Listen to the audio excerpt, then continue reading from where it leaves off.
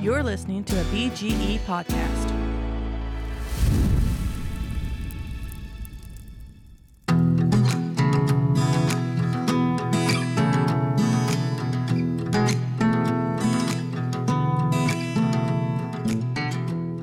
My name is Chris Peltz, and this is my story.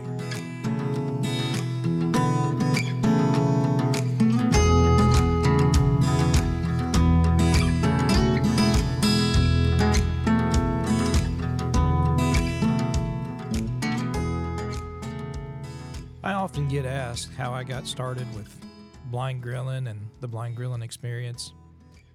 And why barbecue? Why grilling? Why, food? And I've given some short answers, but I've really been thinking about it more and more recently. And just how much food has influenced my life and eating as a whole. And going all the way back to my childhood, because that's really where it started.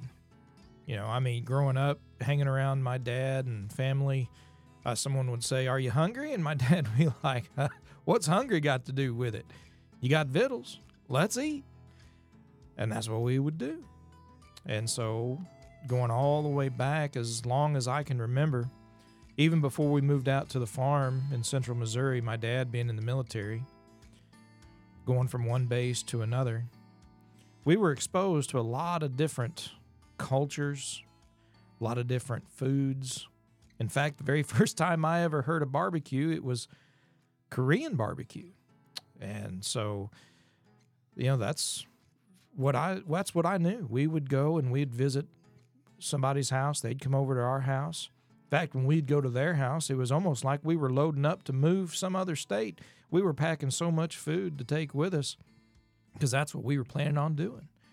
We were going over somebody's house to visit and to enjoy some, not only company, but some amazing food. And being on Army bases, a lot of my dad's friends married women who were Korean or Thai or, from some other country and made some of their authentic dishes, which actually kind of reminds me of a story.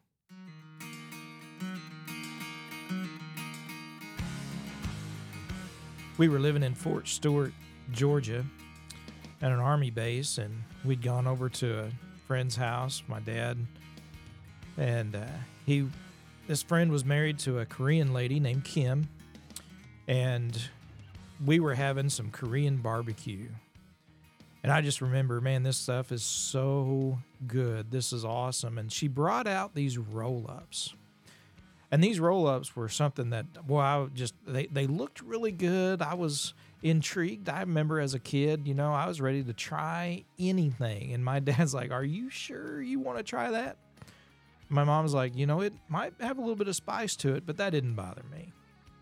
I grabbed hold of one of them roll-ups and I bit into that, and my mouth lit up like the 4th of July. Man, it was so spicy. And the next thing I did is I took another bite. And I took another bite. And I just kept on eating. It was so good. And here's the great thing about that.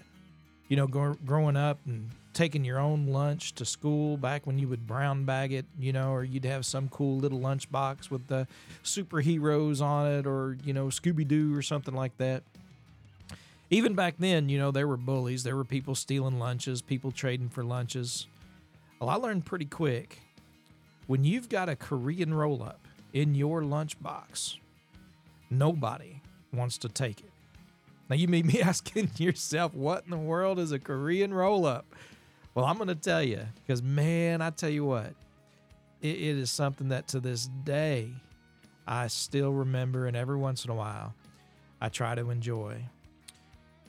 This Korean woman, Kim, boy, she took some dry seaweed, some rice, and some kimchi.